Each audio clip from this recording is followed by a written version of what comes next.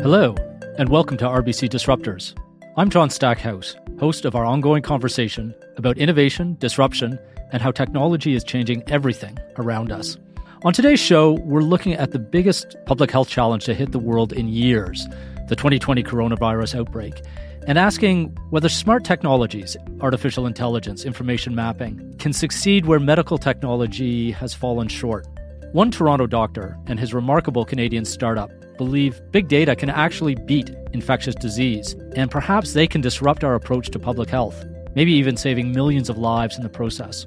Dr. Cameron Kahn is an infectious disease specialist at St. Michael's Hospital in downtown Toronto and professor of medicine at the University of Toronto. He's also the founder and CEO of Blue Dot, a social enterprise dedicated to fighting epidemics using big data and AI. Dr. Kahn was at the forefront of the fight against SARS in Toronto in 2003. A decade later, he launched Blue Dot because he felt he and the medical community were always chasing diseases rather than harnessing artificial intelligence to get ahead of killer viruses. In 2014, he raised $9.4 million and began hiring 40 employees to build automated infectious disease surveillance programs, which use machine learning and natural language processing. His AI programs comb news reports, monitor air travel data, and track livestock health reports to spot outbreaks even before health authorities can identify them. Over the last 5 years, he's been quietly building his enterprise by selling early warning services to governments, health agencies, and airlines. All this was on a steady course until New Year's Eve, when something remarkable happened. Blue Dot's alarm went off. Its computers told Dr. Kahn something dangerous was emerging from Wuhan in China. The world knows painfully well what's happened since. But here's the thing. This challenge is not going to end with coronavirus. Over the last 20 years, infectious diseases have become more frequent and severe than at any other time in history. Global mobility, urbanization, climate change. There are plenty of factors, which is why Dr. Kahn thinks we need to fight back, not just with medicine, but with the smart technologies and data that have transformed so many other aspects of our lives. Cameron Kahn, welcome to RBC Disruptors. Thanks for having me.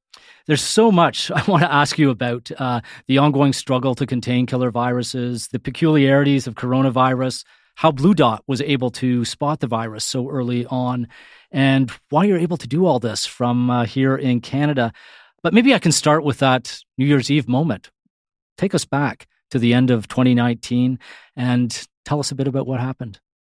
So December 31st, New Year's Eve morning, I wake up and we have a number of staff that monitor news feeds of various infectious disease risks that are appearing around the world. I'll say more about this, but essentially we've developed a platform that uses artificial intelligence to be scanning hundreds of thousands of different articles around the world every single day, looking for outbreaks involving over 150 different diseases.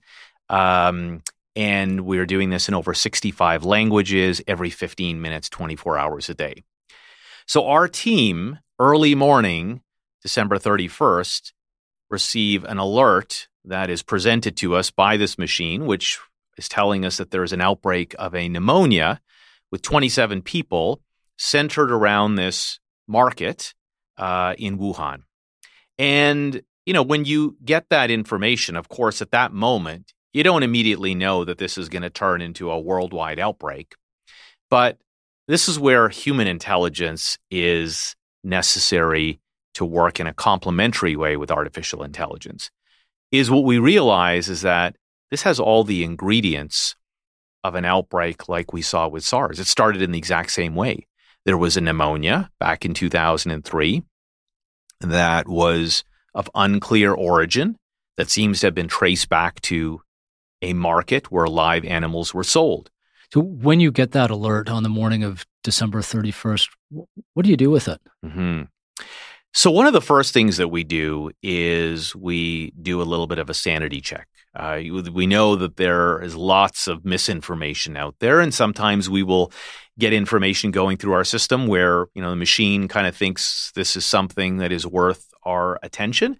But we may look at it and realize there's some inconsistencies here. There are things that don't quite sound right.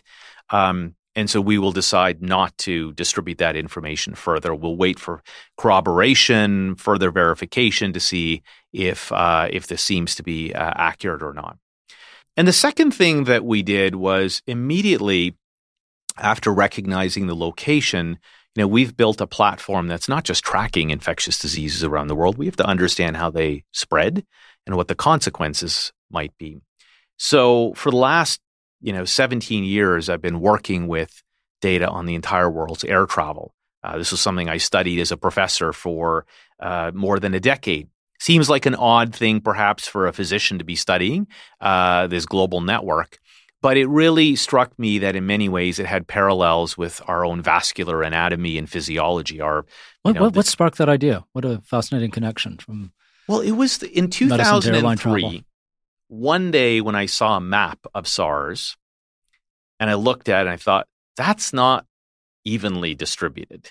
It's all clustered in these few places. And why is that? Why don't we see any cases in Africa or in Latin America? And it led me to, reach the conclusion that diseases of people spread by the movements of those people. And how do we know how people move? Now, I arrived at the conclusion that if I can book a seat and know that seat 14B is available, but 14C is taken, that there's some kind of financial transaction or record that must be generated. And where is it? And so I spent about a year doing an investigation on the information systems in airlines across the world and how they gather and collect and organize those data. As an academic, even before Blue Dot was created, I started to work with the commercial airline industry and, started to gather data on billions of passenger flight itineraries. This is all anonymous data, but it allowed me to understand the anatomy, if you will, of these arteries that are connecting the whole planet and even the physiology of how there are flows through these arteries. If you actually look at a tracing of a person's blood pressure over 10 seconds, and then you compare it to the flows of travelers through the city of Vancouver over 10 years, those two tracings actually look remarkably similar. And it shows you that there's a physiology. We move in certain ways. Maybe we're not that dissimilar from the migration of wildebeests, in parts of Africa. We move in specific ways in certain times. But there are also moments where this system gets sick, just like a person might, and it disrupts the flows of those movements. So I spent 10 years studying this system and then realized that the system actually, this network, is the conduit for the global spread of infectious diseases, and understanding the conduit itself was the key to anticipating how diseases would spread. Take us back to the origins of Blue Dot. You've amassed airline data. You've got your day job. You're also teaching at the university. Why did you want to launch a company to take on this challenge? Mm-hmm. I think there were a couple of things that pushed me in a direction that I had not really anticipated. One was that it became clear to me that the funding priorities of many of the agencies were reactive. I knew that this was a problem. I knew that we needed to focus on it, but that doesn't necessarily mean that the funding agency decides that this is a priority. Maybe there's some other flavor of the month that is the current priority. So I think I always felt a bit like I was in the passenger seat, not in the driver's seat. I knew what I wanted to do. I knew what we needed to focus our attention on, but it didn't necessarily mean that the funders had the same priorities. I think the second big issue was that it became clear to me during outbreaks when I would rapidly, get all of my research together and generate some reports for the scientific literature, that process was inherently slower than the pace with which outbreaks evolve and spread. So, if you've ever submitted something to a scientific journal, it takes months typically before it's reviewed and editors go through it and then it's published and so forth. And that is an important process. It's very important that science is, the validity of that work is corroborated But when you have to make decisions in hours or a day or two, and it takes months to get some of this information out, that's not the right vehicle, specifically when you have time-sensitive decisions that you're facing.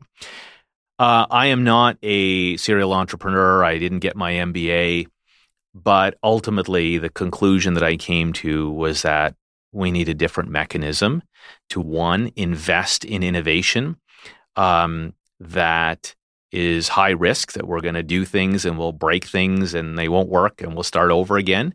That's not always easy to do with the public purse. And second is that we need a system that can do this around the clock, not just when there's an emergency, we should all kind of jump on board and react, that there needs to be systems that are operating on an ongoing basis, 24 hours a day. And I want to make a bit of a shout out to Mars Innovation and Mars Discovery District and the Ontario Centres of Excellence. I had no idea how to start. And these are the organizations that said, let's help you think through how you do this. How do you make a business case? You can make a presentation to other professors and academics in your sleep, but how do you make a business case? How do you end out turning this into a commercial venture that has the legs and the means to scale and accelerate the impact? So what a great tribute to John Evans, the creator of Mars, brilliant physician, doctor who envisioned a place. Mars is literally at the intersection of Hospital Alley, University Avenue in Toronto, and the University of Toronto campus.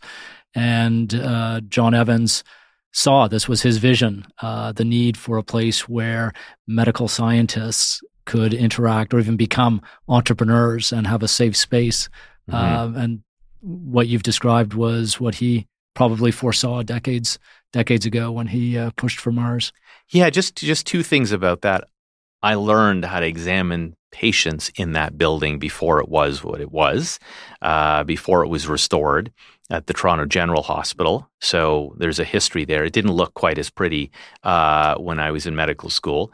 And I do want to say, I don't know that Blue Dot would have existed had it not been for Mars Innovation, Mars Discovery District, Ontario Centres of Excellence. They really helped me wrap my head around this and take a leap of faith. Now, keep in mind, as an academic and as a professor, and as a practicing physician, that's a fairly predictable and fairly successful career path that you could pursue. Or you could decide to create a venture that's likely going to fail and epically fail where, everyone can see that failure.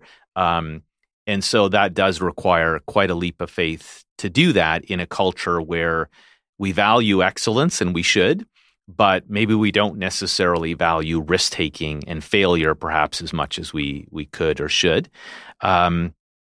And so I think I just want to call out those organizations for helping me shift my mindset to one of opportunity and focusing on what was possible, and less focusing on the risk of failure. And once you've got Blue Dot launched, what's the business model that makes this work? Well, we are a software as a service company. We basically are building systems that can empower governments to have intelligence around the clock to better protect their citizens. We are, and as a frontline healthcare worker, I am very mindful that hospitals are increasingly facing risks, as well as their staff and their patients, because we are having more of these outbreaks and more of these events occurring in the world. Delivering that intelligence to the triage nurse and to the docs in the emergency department and the ICU, and so that a hospital has better situational awareness and their staff are empowered so they can protect themselves. We saw what happened during SARS when our healthcare workers died. They can better protect their patients. They can prevent outbreaks in the hospitals that can paralyze the whole institution and even the communities that we serve. If we let someone walk out the door who has a potentially dangerous disease, we might be the difference between one case of a disease in one individual and an outbreak that paralyzes a whole city. And the third piece is that we are empowering businesses with these type of data and analytics and this type of intelligence so they can better protect their employees and their customers. And airlines would be a good example of a private sector organization that is very much a key stakeholder when it comes to confronting these types of infectious disease threats. As a business owner, and I'm thinking back to the New Year's Eve situation you found yourself in, how do you balance serving your clients with the public need, the public need to know what maybe you're obligated to tell your clients about first? Yeah, it's a really, really great question. Thank you for asking it. It's challenging, and I'll kind of share. My first perspective is, of course, what I am eager to do, and the values I bring to Blue Dot as a company. And we are a for-profit company. We are a social enterprise in the sense that we are certified as what's called a B Corporation. We very much are thinking about multiple currencies that we can do well and do good. And that profit and purpose do not have to be a zero-sum game. But we're using business as a vehicle to accelerate and scale the impact of our work. And that ultimately really has to come down to revenue. As a professor who wrote grants over and over and over again, there reached a point where I actually was almost no longer doing the research anymore. It was just basically you just constantly keep writing, and that's about all you have time for. And there's a certain point where you cannot scale beyond that because there's only a finite amount of time and energy you have. If we think about this from a philanthropic perspective, is that sustainable? Can we constantly rely on donors, especially when the house isn't on fire, when there's no outbreak that's happening right now? We are very reactive beings. We operate in reactive organizations. It's very easy to just be like, I'm not going to worry about that right now because there's nothing, that's really an immediate risk that I'm facing. So I think that is where, again, going back the discussions with Mars, that perhaps really the way to get out of the passenger seat where someone else is driving the agenda into the driver's seat is to take a leap of faith, create value, and instead of having 2 or 3 people be the peer review for my grant, to have the market be the peer review. And perhaps the market is a more democratic assessor of value than a couple of people who might be reviewing a scientific grant that I submitted. You're also harnessing critical information. You have to share that with your clients. At the same time, you have an obligation to share that with the public. Mm-hmm. How do you, when you discovered or realized that there was an outbreak in Wuhan, how do you balance that? Yeah. And how do you think through, do I jump on Twitter right now and say, hey, folks, there's a fire in the movie house, so to speak? Yeah. Or do you go through it through a different method?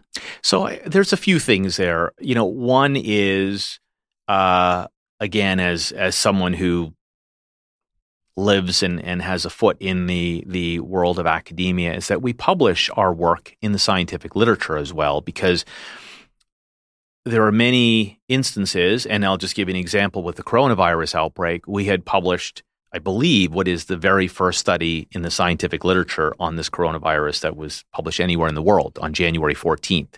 So that's kind of light speed for the academic world.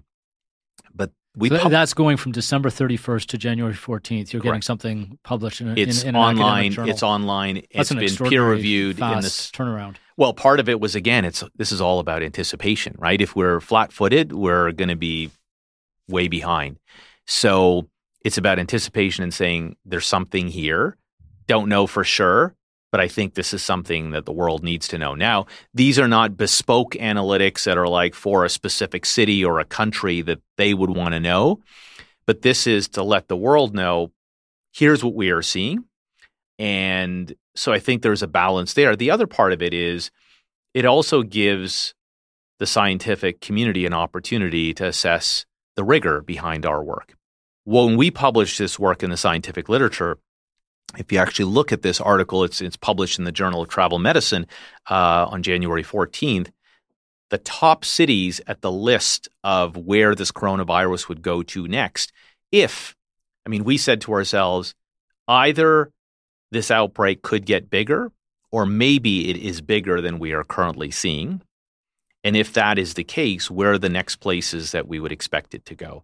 And about roughly 8 of the top 10 places, you'll see them all: Bangkok, Tokyo, Seoul, places that just one after the next were the first places to actually detect this coronavirus. So it does really highlight again to us that we can use AI to be listening for information through the internet, this vast medium, and gathering key pieces of intelligence. We can be connecting it to how people move around the world, and we can anticipate those next leaps, and we can provide those early notifications to organizations in those destinations to say, this is what we're seeing. Here's something that you should pay attention to. So there is also a risk, of course, of just putting information out there without context. So, you got a discrete number of characters in Twitter.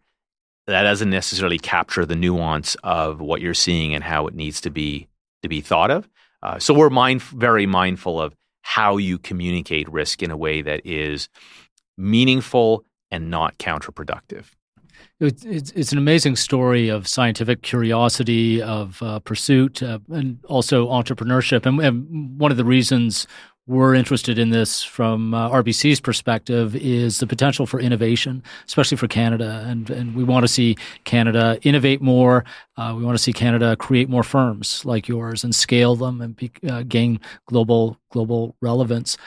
You've talked a bit about the so-called enabling environment here in Toronto with Mars and the Ontario Centres of Excellence that helped you get off the ground. I'm curious how you were able to develop this global leadership from your perch here in Canada, and then also curious how you scale that to a much bigger effort than you're seeing today. Mm-hmm. I think we hear this all the time. Well, we've got an immense amount of talent in Canada. And I say this as a really proud Canadian. I had the, opportunity to train at, Cornell and Columbia and Harvard.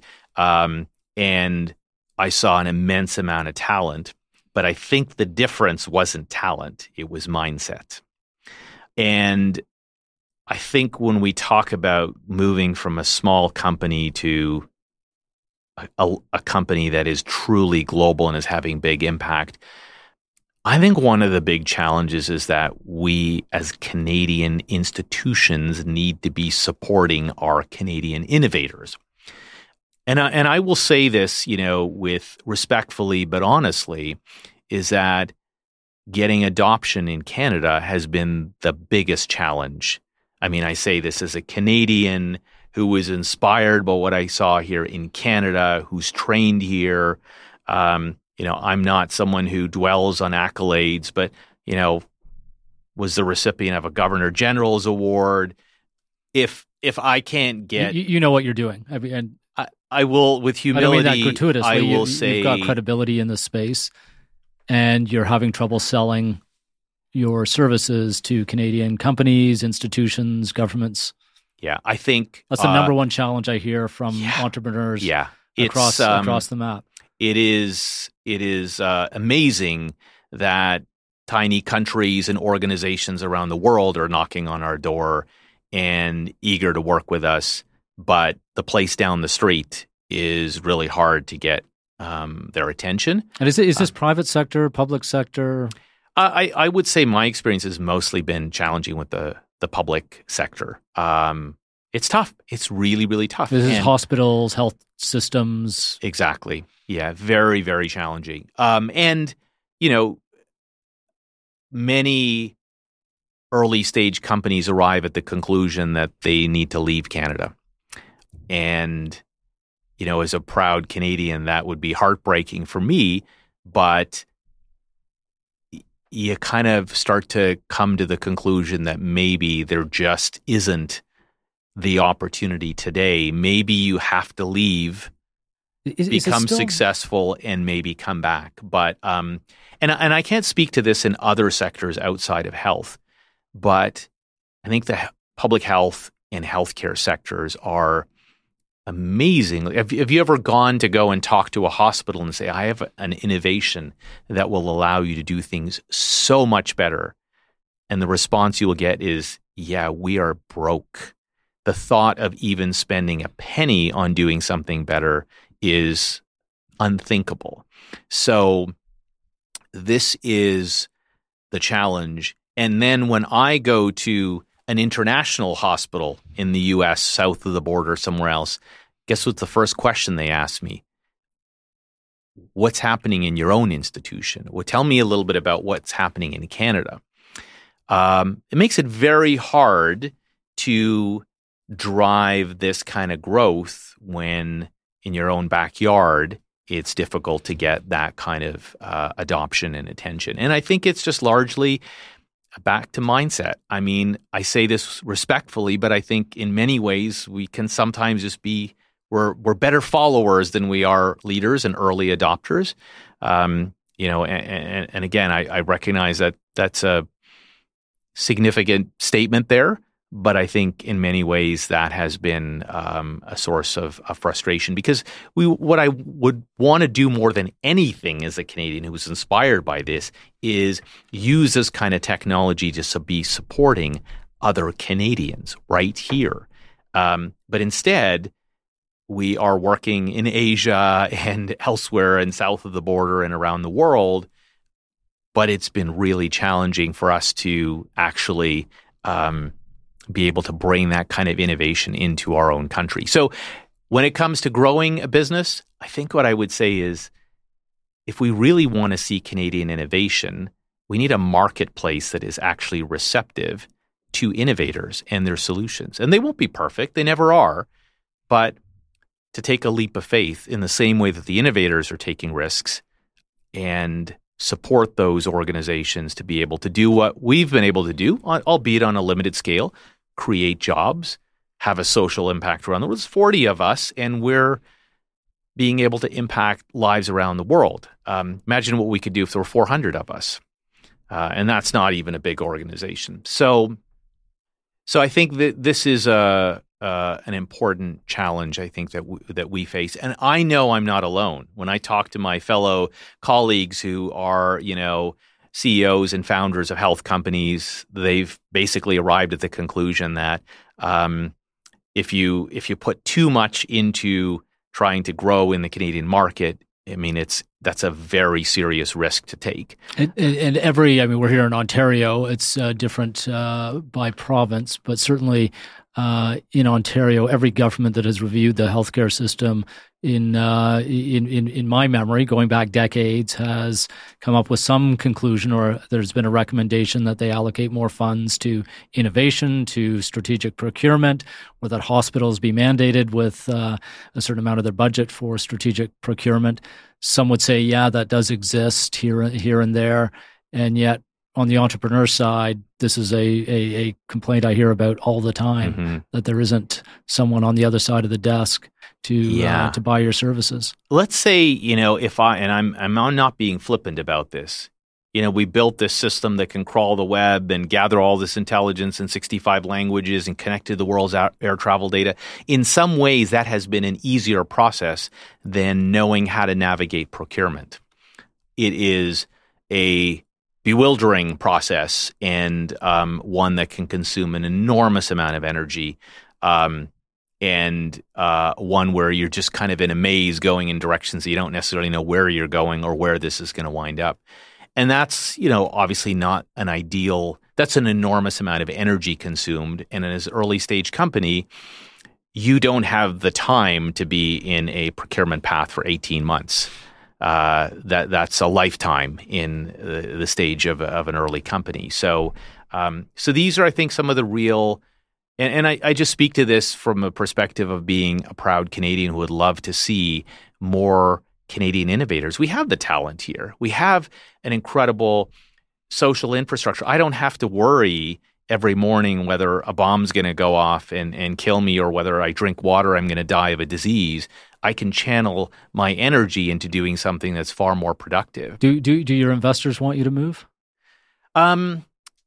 I think our investors ultimately want us to succeed. And so, how that happens is there are many paths in which that can occur. I mean, I'm a proud Canadian. I love it here. I would, not want to be anywhere else. I think Toronto is my home, and I really feel very connected to it. But it is a challenging environment to grow a early stage health company.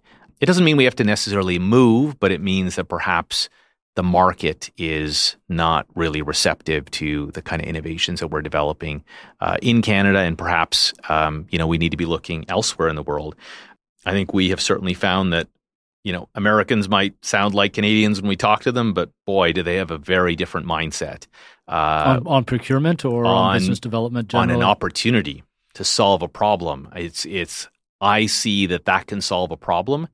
Let's find a way. It's mission first, mechanics second. I think here we tend to have, okay, that can solve a problem. Mechanics first, mission is secondary, and we get lost in the mechanics for an endless amount of time, which really exhausts everyone. What's your mission going forward? Ultimately, the fact that we're going to have to be able to move insights faster than the diseases spread themselves. We're going to have to spread knowledge faster than the diseases spread themselves. I'm not a religious person, but I would say that there is a passage in the Talmud that I often think about, and I use it in some of my talks, which is, whoever saves a single life, it's considered as if they have saved the entire world. It's a lovely thought that you don't know, and even as a healthcare worker, you don't know when you impact somebody's life what they might do for the rest of humanity. We're in this interesting era with data and analytics and technology where when I see a patient one at a time, that's a pretty incredible opportunity and experience to affect someone's life. We have the opportunity to be reaching billions of people. And that is, again, going back to what more? Why am I taking this risk? Why am I doing this? Because that opportunity is just far too meaningful to pass up. And it's what gets me out of bed inspired every day to think that I could be part of something that's so much bigger than myself. And I think ultimately, deep down for all of us, that's probably what we're all seeking in our lives in some way, is to be part of something that's bigger than just us. I came across an article preparing for this conversation from Foreign Affairs magazine from 25 years ago on the question of whether we had conquered infectious diseases. Mm-hmm. And there was skepticism in the article, but there was a view in the 1980s, certainly, that was behind us. Mm-hmm. We had kind of solved it, and anything but has happened since. It's now more dangerous, worse, more prevalent infectious diseases. Why are we still kind of overwhelmed by this in 2020? Mm-hmm. I think there's a few things. I mean, with respect to that statement about, we're past infectious diseases, we've got antibiotics, on to the next thing. I think, for one, it really shows a lack of humility. I think the other key thing is let's even go upstream from what we're talking about here. We're talking about early detection and outsmarting how these diseases move and so forth. But the way that we coexist with other living systems in our world is incredibly disruptive and detrimental to our own health and our own security and our own prosperity, for that matter. When we saw this news on December 31st, what I remember thinking is that, this looks like SARS. It's the same story. Mother Nature, now in hindsight, is telling us something. When we mass produce livestock, we get in contact with things like influenza viruses that can trigger the next flu pandemic. Or when we mass consume wild animals, we encounter diseases that are found in the remote jungles. Or when we cut down forests, we come in contact with diseases that humans have never seen before. It is that, how do we peacefully coexist with other living systems in the world? We're going to have to figure that one out. It's not a small issue to address, but we're going to have to deal with that. Otherwise, we're going to have to deal with this every few years. And you've seen this more than a few times, but certainly SARS, Zika, you were early to it. Coronavirus, you were early to it. Are you here in 2020 more hopeful than, say, a decade ago, or less hopeful that we can coexist as you describe it? Look, it's my hope that we can learn how to peacefully coexist with the nature, nature and the world around us. We might think that the rules of nature don't apply to us, but they do. So I'm hopeful that perhaps we will really think carefully about not just putting out the fire, but where's the fire getting started in the first place? Let's not just, I'm going to go to a medical metaphor. Let's not just deal with the symptoms. We've got to actually look at the underlying illness itself. And so I think that is incredibly important. Let's not lose sight of the fact this isn't about data and this isn't about analytics and technology and the internet. This is about thinking upstream to what gets this started in the first place. With respect to technology and innovation, I really have come to the conclusion that the rate limiting step is no longer data. It's no longer analytics. It's no longer technology. It's human behavior. And humans are so reactive. When we talk about building a better smoke detector, many individuals and organizations would rather let the house burn down than think about, investing in a better smoke detector because we are such reactive beings. We react with incredible gust and enthusiasm when there's an emergency, but you can almost be certain that as soon as the emergency is over, we will not take the same level of enthusiasm and energy into preparing for the next outbreak. And that's ultimately, for me, what I've been trying to do for the last 17 years is not lose focus. This is a threat which we all know. You can ask any scientist. These are inevitable. They are going to happen again. It's an extraordinary paradox here we are wrestling with. You've got machines learning on our behalf and spotting the spread of viruses in ways we couldn't even a decade ago, and yet we're unable to address these ancient human challenges of living and cohabitating on this planet with other species. I wonder, in conclusion, if I can ask you, coming out of this crisis, which we will, what your hope is for what we may learn and what we may adjust going forward. I think there's two things. I think maybe the most important thing is for us all to take a look at how we live our life and think a little bit about how we might be contributing to this broader picture. I have a 14-year-old daughter who is constantly pushing me and the rest of our family to think about how we live our lives, because she recognizes that in many ways she cannot vote and she does not have representation in her future yet. And so I think that in many ways she is there to kind of open our eyes to how we live our lives and what impact it is having on the world around us. So I hope we will reflect upon that. And I think the second piece is it's not an either or. At the same time, we need to be investing in innovation to be able to do things in a smarter, faster, more efficient way, because time matters. Minutes and hours and days matter. They can save lives, can impact entire communities, countries. And so what I do hope is that we support greater innovation. Organizations like ours are motivated to have this kind of impact. And I think we'd love to see other governments and businesses and organizations say, yeah, this is an important thing for us to do. Let's go on this ride with you. Well, I know how much you've got on the go right now, and wanted to thank you for spending your time with us and for sharing this conversation. And Cameron, for being part of our RBC Disruptors. Thank you. Thank you. It's been a real pleasure. So I really appreciate having the opportunity to speak about this. You've been listening to RBC Disruptors. If you've enjoyed today's episode, we'd love for you to subscribe using your favorite podcast platform and submit a rating. That really helps us reach a wider audience. You can also take part in the conversation using the hashtag RBC Disruptors. For RBC, I'm John Stackhouse. Thanks for listening.